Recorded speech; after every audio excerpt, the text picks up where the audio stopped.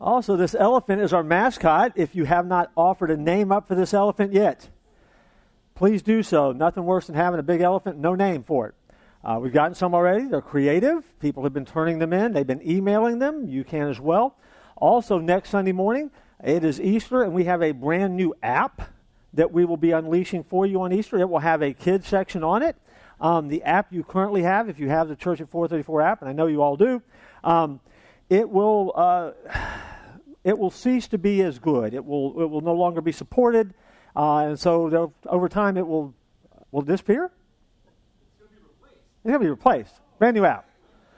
This one has a lot of bells and whistles. The other one does not. We unleash it next week, and so we want you to make sure that you get that. Speaking of your phones and apps and things like that, how many of you have your cell phones with you this morning? Yes. I pull them out right now, if you wouldn't mind. Go and get your cell phone out. Go to your contact list. Go to your contact list. On your contact list, find somebody that is not here today, somebody you work with, somebody you know that needs to be invited to church next Sunday. By the way, it's Easter, so they'll come. Christmas, Easter only, people come, and they're CEOs. And it will be a great opportunity for them to get here. And here's what we want you to do. Take a look at the screen. Text them right now. Hey, I'm in church right now. And invite them to join you next Sunday right here. Type quick. Quicker than the 9 o'clock crowd. It took them till 10 o'clock. And then send that message to somebody in that contact list. You never know what might happen. Before worship this morning at 9, I sent to 3 people in my contact list. I heard back from one. They'll be here next week. And so over the course of this week, don't be afraid to use your text messaging as a way to invite. Somebody needs to be here. It's a great way to let them know you're thinking of them, and you're thinking of them right now in church. And so today is a great day to reach out to them. As we begin this morning, we're going to cover quickly. We're going to cover a lot of ground this morning. We're going to do it very, very fast. As we continue talking about the elephants in the room, today we talk about the chaotic creation elephant. The chaotic creation elephant. And we go to Genesis chapter 1, verses 1 through 5. If you're visiting or you're joining us online, you haven't been with us, we're talking about elephants in the room. And an elephant in the room is basically an obvious truth that everybody ignores. Someone sent me an email this week and said, thanks for the series. Most churches try to answer questions that no one is asking. You're fearless, not afraid to tackle the difficult stuff. Now, that's a nice email. Some of the others hasn't been so nice, and that's okay. But there are a few challenges with a message like this, because over the next few minutes, we're going to talk about how creation and evolution sometimes collide and the difficulty that is. And so we're going to explain creation to you, all of it, so you completely understand it in the next 21 and a half minutes. I'm sure we can cover the topic. It's not that big, right? And so together we'll get there. But it is a complex subject. And so if you have your Bibles, Genesis 1, first book of the Bible. Chapter 1, first chapter of the Bible. Start in verse 1, first verse of the Bible. And so if you find the table of contents, just keep going. You'll get to Genesis, and here we go. Follow along. Keep your apps open. It says this: in the beginning, God created the heavens and the earth was formless and empty. Darkness was over the surface of the deep, and the Spirit of God was hovering over the waters. And God said, let there be light, and there was light. And God saw that the light was good. And he separated the light from the darkness. And God called the light day, and the darkness he called night. And there was evening, and there was morning, the first day. I want to point out 4 things we need to see as we look for this elephant. And that is actually the first one, looking for the elephant. Looking for the elephant. Look at verse 1a. These 3 words, in the beginning. In the beginning. My beginning started way back at the Colony Baptist Church in Winter Park, Florida. A lot of you know that. And I was a kid who grew up with creative teachers that used high-tech tools to teach me. As a matter of fact, we used one of the highest tech tools ever created. It was called a flannel graph. And some of you remember this. They were fuzzy boards. They weren't Velcro. They were fuzzy boards. And you would stick pictures to them. And I remember vividly on the flannel graph seeing an explanation of God creating the heavens and the earth. Now, it was high-tech stuff, man. High-tech. It doesn't get any better than that. And so, in my background, I was raised in an environment where that story was told to me from the time I was a child, and there was never a time that I can remember that I didn't believe that there was a creator. And that was God. That's my background. But I want you to understand something that sometimes we lose sight of here in church. That is not everybody's background. Everyone has not heard that story from the time that they were children. They do not have that advantage, and they do not walk away with the assumption that there was a creator and God is that creator, because that is not their environment. That is not where they've come from. And you don't have to go very far when you walk outside these walls to find people who fall into that category. My beginning got me to the point where I began to understand, okay, there's a creator. Everyone is not like that. Oliver Wendell Holmes said one time, there is simplicity on the near side of complexity and simplicity on the far side of complexity. Now, he also said he wouldn't give a fig for simplicity on the near side of complexity. But I think that sometimes we as followers have settled for the near side of complexity. In other words, we have this faith. It's a simple faith. It makes sense to us. We've never thought or wrestled through some of the deeper questions. We've never thought or wrestled through how do you respond to people when they might want to butt heads with you on the subject. We've never thought through how do we give an answer for this thing that we call faith. And as a result, sometimes we kind of bump into the culture and they don't believe what you believe. They don't believe what creation really is, and so they have questions. Well, they have questions and we sometimes don't have answers. We don't know how to respond. And I want you to know that in the book of Luke, Luke wrote his gospel, and in his gospel he said this, I have thoroughly investigated everything from the beginning. We have to thoroughly investigate these things. And I want you to be confident as you deal with the world around us that so desperately wants to push God out of the marketplace that you do not have to be afraid of these questions. You do not have to be afraid of how to answer. You don't have to be afraid of not knowing what you need to know. You can know that. These are things that we need to ask, and they're good questions. That's the beginning. The second thing I want you to see is I want you to really see this elephant, this creation type of elephant. Verse 1b, it says, God created the heavens and the earth. The Hebrew verb there for created is a word that is associated only with God in the Bible. That word for created is a word that's only attributed to the working of God, meaning that he has created something remarkable, established out of nothing. It is something that only God can do. And you have to understand that he created out of nothingness, not out of chaos. The title today might be a little deceptive for you, and I don't want it to be. God did not create out of chaos. He created out of nothingness. It's not like there was something going on out there and God kind of rounded it all up and created something out of it. The chaos comes when we get involved. The chaos happens when we don't know how to give an answer. The chaos occurs when someone looks at you and says, I don't believe in that whole creation stuff. And you really believe in that? That's silly. And then you start stammering and stumbling over an answer. That's when it gets chaotic and weird. Because for us as followers, you do not have to be afraid of that. When I went to college, I knew what I believed. I had been brought up in that environment. And I will remember very distinctly sitting down in a science class where the professor began talking about how the earth came to be. Some of you had this very same experience I have. The professor was talking, and he says, we came from a single point of infinitely dense and infinitely hot matter, smaller than a grain of sand, that exploded billions of years ago, resulting in billions and billions of galaxies. We know that as the Big Bang theory. Trust me, the TV show was better than the theory. He was teaching that our beginnings come from this place. And so I'm hearing all this, and I'm trying to think to myself, I don't believe what I'm hearing. I think there's another story out there. I think there's a better story out there. And so as a college student, I remember sitting in class and not being necessarily challenged, but sitting there with that thought, well, I grew up in this environment. How do I get this to fit? I mean, how does this fit in my head now, in my heart? where I can move forward. By the way, in that class, I did my term paper on intelligent design.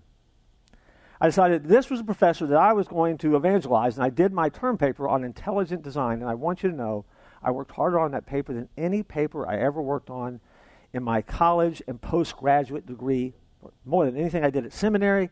I remember working on this paper harder than any paper I ever worked on, because I knew I was going to present it to a guy who did not believe what I was getting ready to share in that paper.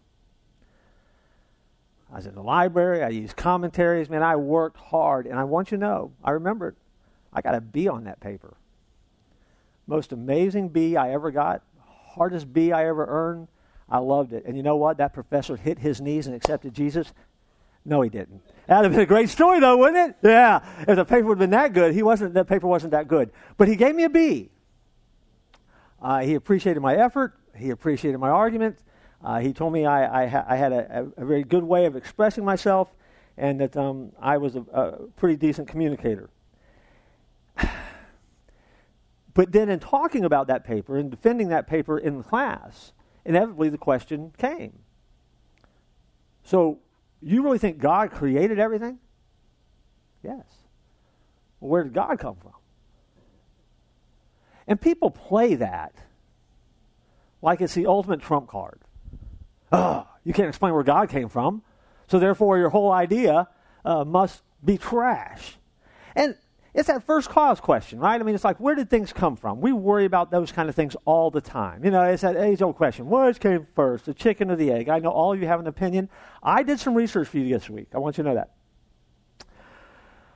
I decided I wanted to answer forever that question, which came first, the chicken or the egg? So I went on Amazon and I ordered a chicken and an egg. And I'll get back with you when I see who gets here first, because that will forever answer the question. Which is it going to be? I remember sitting in that class listening to how we came from these single-cell amoebas that somehow managed to be smart enough to drag themselves out of the primordial ooze and slug themselves up onto dry land and eventually start evolving into what we would know today as humans, and how that came to be. And it dawned on me that I think a lot of times we don't even ask the question like, well, okay, if that happened, then where did that amoeba come from? I mean, where did the ooze come from? Who created the shore that it slugged its way up on? I mean, there's always a creation question in there somewhere. And here's what I want you to understand. I think oftentimes those people who believe in God are put on the defensive by those who don't believe in God, because they don't feel like they have to defend their position with the same kind of intellectual integrity. And what I mean by that is, if you believe in God, you can have as much intellectual integrity as someone who doesn't believe in God, and so don't give them a pass if they say God's not real. See, they put us on the rope sometimes and say, you know, how can you prove God is real? Have you ever looked back and said, well, how do you prove he's not real? Because you can do that. And for some reason, people who call themselves Christians are afraid to do that. We're afraid to push back, because we think that somewhere in the Bible there's this hidden verse that says, thou shalt not offend in the name of Jesus. It's not there, by the way.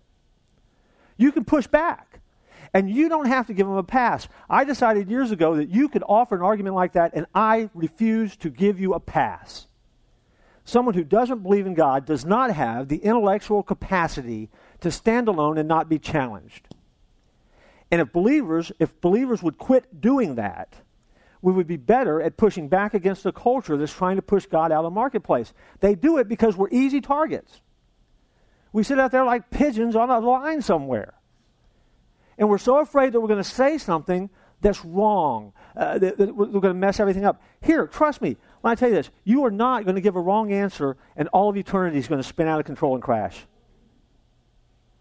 None of you have that kind of clout. I don't have that kind of clout. Nobody out there does. God is fine. He's going to be okay. But why we give people a pass when they offer these arguments like they've got the huge best argument of all time and you can't get past this, when I often just laugh and go, what? Explain that to me. Why don't you think there's a God? And inevitably you hear the same thing. because somebody's done them wrong, because there's evil in the world, and they're not happy about that, and so they've decided to blame God by not believing in God. Well, you can't blame somebody you don't believe in. So they're intellectually not honest to begin with. Call them on that. Don't give them a pass. Refuse to be a doormat.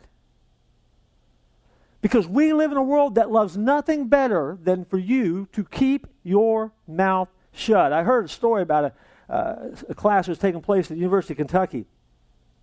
And the professor was up there challenging the class, very similar to the class that I had been in at Florida State. And he asked the class, has anyone in the class ever heard of God? They ever heard the voice of God? And no one said a word. He said, has anyone in the class ever touched God? No one said a word. Has anybody seen God? Absolute silence.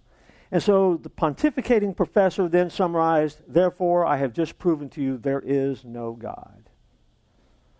Until one smart aleck student, on the last day he was ever in that class, raised his hand, and he said, can I have permission to speak? And he turned to his classmates and said, has anyone in this class ever heard our professor's brain speak? No one said a word. Has anyone in this class ever touched our professor's brain? Nobody said a word. Has anyone in this class ever seen our professor's brain? Obviously, no one said anything. And the student summarized as his final act in the class, so by the professor's logic, the professor has no brain. See, we don't do a good job at stepping into the mix. Because here's what I know, and I've been doing this a long, long time. I do not possess the ability to prove to you the existence of God. And you do not possess the ability to prove to me that God does not exist. The existence of God cannot be proven or disproven by any of the tools that we have. It can be affirmed, it can be exclaimed, but it can't be proven. Because you're going to come to a moment, all of us come to a moment where you're going to decide by faith what you believe. And so now all of a sudden, this becomes a faith discussion. And you, as a follower, are very qualified to have that. There are two kinds of people in this world. Let me give you that. Heard that number 8. They'll pop up on the board.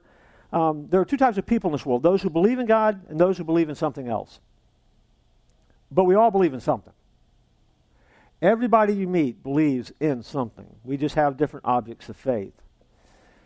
And so remember that, and don't be fearful of the conversation. Don't be fearful of what someone might say.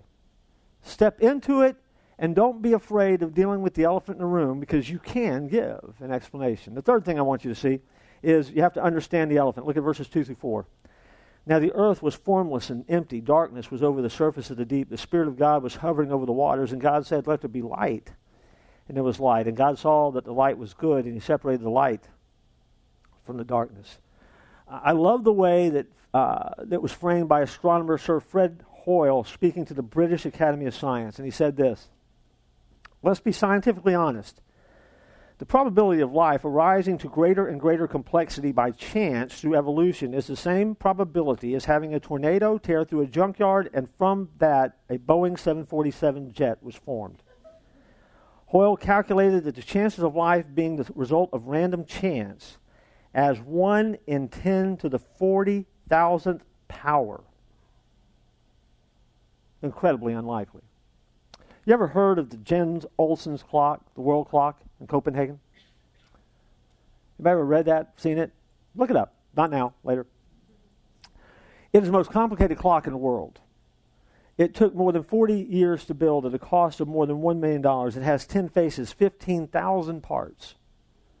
The clock computes the time of day, days of week, the months, the years, and movements of the planets for 2,500 years, and it's accurate to 2/5 of a second every 300 years.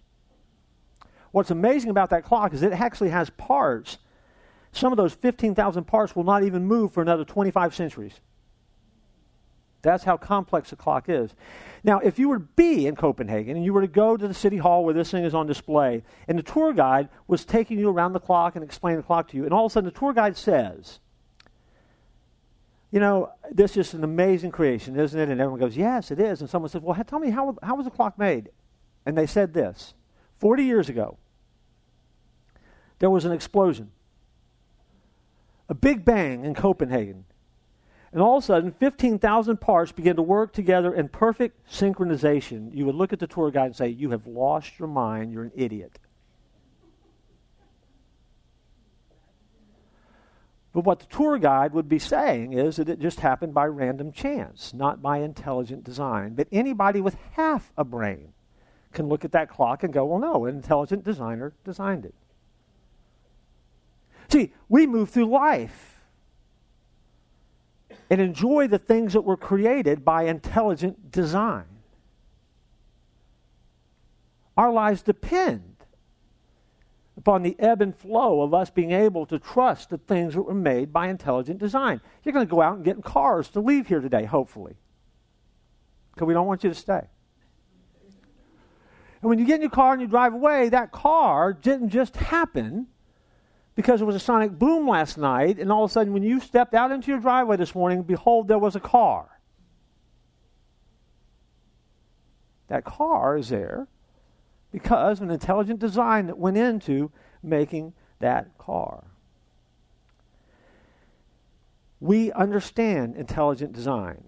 And sometimes we as followers lose a little bit of our common sense when it comes to this whole creation issue. When someone who doesn't believe in creation or wants to argue for evolution begins to kind of offer up what they have to offer up, and we act like we don't know what to do. And that's ridiculous. God also said, let there be light. And in that moment, amazing things begin to happen. Our sun is 93 million miles away from where we are right now. Astronomers estimate that if the Earth was just 1% closer or further away, we would either burn or freeze because there is no margin for error in the placement of the Earth near the sun. The atmosphere is 78% nitrogen, 21% oxygen with some carbon dioxide, argon, hydrogen, helium, and other gases mixed in. That is an incredible balance that we need to sustain life. If our atmosphere was just 25% oxygen, our entire planet would become like kindling and would light like that, with just 4% more oxygen. According to meteorologists, the probability of a forest fire taking place increases by 70% for every 1% increase in the percentage of oxygen in the atmosphere. So 1% of increase in oxygen and lightning strikes, the forest sets on fire. It is that delicate a balance. We're on a planet that's spinning on an axis at about 1,000 miles per hour, so that every 24 hours we make one full rotation. If it was any slower or faster, one side would be a desert, and one side would be a frozen tundra. If it spun faster, it'd be like being on Jupiter, and winds would be swirling around us in excess of 1,000 miles an hour, and you thought you were having a bad hair day. At 1,000 miles an hour, you don't have a chance. We're in a galaxy called the Milky Way. It's spinning at 490,000 miles per hour. It'll take 200 million years for one full rotation of the Milky Way galaxy. And it seems to me that when you start thinking about the complexity of what I just described to you, you come up to a moment where you say, you know, this is synchronized to sustain human life. And because it's synchronized to sustain human life, then that can't have happened by accident. It has to be intelligent design. Let me give you a heard that number 9. Don't make the mistake of thinking that religion requires faith and science doesn't. See, if you want to buy into the theory that you evolved from a monkey or an ape, then you can do that. But then you're putting your faith in the research that's been done that you believe and want to give more credibility to than the historicity of the Bible. But don't kid yourself. Science is a religion. You put your faith in that and choose that over what you know to be true, biblically, it's an act of faith.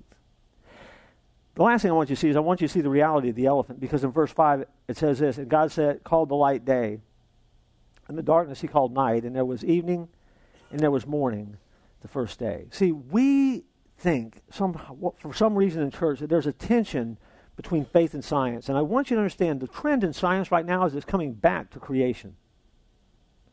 The more evidence is found, it's coming back to creationism. The more they discover, the more we know, the more we understand, all of a sudden we start coming back to this idea of intelligent design, meaning that we were designed by a creator. That's the trend in science today. And for you, living in a culture, you don't have to be afraid. Now, if you're sitting in a classroom and you've got to learn something for the grade, learn it for the grade. I learned so much stuff over the course of my school career for the grade, got my grade, and flat forgot what I learned. I can't even tell you how much I learned that I don't need or don't use anymore. I got my grades and I just left. I went home. Nothing wrong with that. I was able to push back at times, and I knew when to stop sometimes. But I wanted to make sure I got the degree that I needed to get. In Romans chapter 1, verse 20, it says this, "For since the creation of the world, God's invisible qualities, his eternal power and divine nature have been clearly seen, being understood from what has been made." If that is true, and it is, and hear me, that means every type of ology out there points to theology. Matter of fact, that's a heard that. Every ology out there is a branch of theology. And that means that for our students, we ought to send our kids into the classroom as confident about what they believe about creation as anything else they believe. We ought to be able to give and address the things that happen in the world around us, because it all does, when you take an honest look at it, point back to God. Think about it. Biology, archaeology, anthropology, climatology, paleontology. When it's done, it's all evidence of God's creation in the world that he has made. Someone out there is going to say, well, what about astronomy, astrology, horoscopes? Believe it or not, you know what that is? That's people searching for God and meaning in the stars. In a roundabout way, that's pointing back to. It doesn't make it Christian. Don't get me wrong about that. But see, you can have someone say, well, I believe in a horoscope. Well, why do you believe in a horoscope? I believe in the stars. I look to the stars for my direction. Well, who do you think made those stars? Would you rather believe in the stars or believe in the one who made the stars? What a novel idea that would be. What would you say if I told you someone made those stars? And all of a sudden you have a conversation going on now. Why? Because all ologies point back to theology. And we, for some reason, have decided that we're afraid of that. We're scared of that. Please don't be scared. In the room, God's creation gives us an amazing opportunity to build our lives on truths that will allow us to impact the world. The other day I saw somebody and bumped into them, and they said, I still believe in Pluto on their shirt. I love that. A few years ago, Pluto was no longer a planet. They weren't talking about the Disney dog, but Pluto got bumped as a planet. I feel bad for Pluto. Pluto got a raw deal. I still am a fan of Pluto myself. And so I encouraged him. I said, way to go. You stay at it. Ralph Waldo Emerson once said, religion that is afraid of science dishonors God and dies. Someone who was pretty smart, Albert Einstein, said, science without religion is lame, and religion without science is blind. See, we don't have to be afraid of answering some of the questions that our culture wants to ask. So what do you do with this? Let me tell you. This is why it matters. Because what you do with the first 3 words in the Bible dictates everything else about your life. See, if you read those words in the beginning and you believe them and understand them, then that means that everything that comes behind in the beginning is going to be true.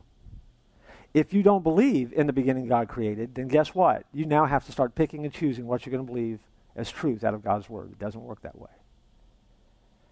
The first 3 words starts to create a process. By the way, if you look at the Bible closely, it starts with creation, it ends with creation. The Bible is a book about creation. You also start with those 3 words, and that will impact how you see truth. It will impact how you see the value of life. and it will impact how you find your identity. Because if you believe those first three words, in the beginning God created, then you see yourself differently. And after Easter, next week we're going to talk about the Easter elephant. We're actually going to talk about that a little bit more in the week after Easter. But that's where we find our identity. Our prayer should be, God, help me to be a person who understands that my story begins and ends with creation. You have created me. That makes me something that I never could have been, never planned to be, never hoped to be. And it changes everything about me. You do not have to be afraid of how the world would push back on you. You can rest assured that you have an argument that will stand the test of time. Let's pray. God, we look at your word, and sometimes it's so easy to get bogged down or overwhelmed and think that we don't know enough, but we do. Because every word that we read reminds us of how great you are, how powerful you are, and how it really does make sense. Lord, there's some who, even over the course of this morning, as we shared in the Lord's Supper, it's dawned on them that they've never made the decision to believe and trust and follow Jesus. They've never made the decision to accept that gift of salvation that you've given to us through your sacrifice. And I pray that this day would be that day for them. I pray that before they would leave this morning, they would give to us in our giving kiosk a note that says, I want to accept Jesus as Savior. They're watching online, they would email us and say, I want to make that decision. I want to be a follower of Jesus.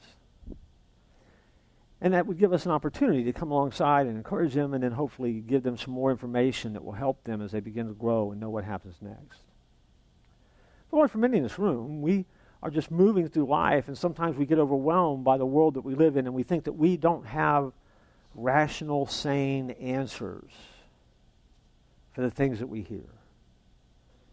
And yet when we lean back into truth, we discover as we lean back that we find a resting place where we do have answers, where we can respond, and we can do so without being afraid.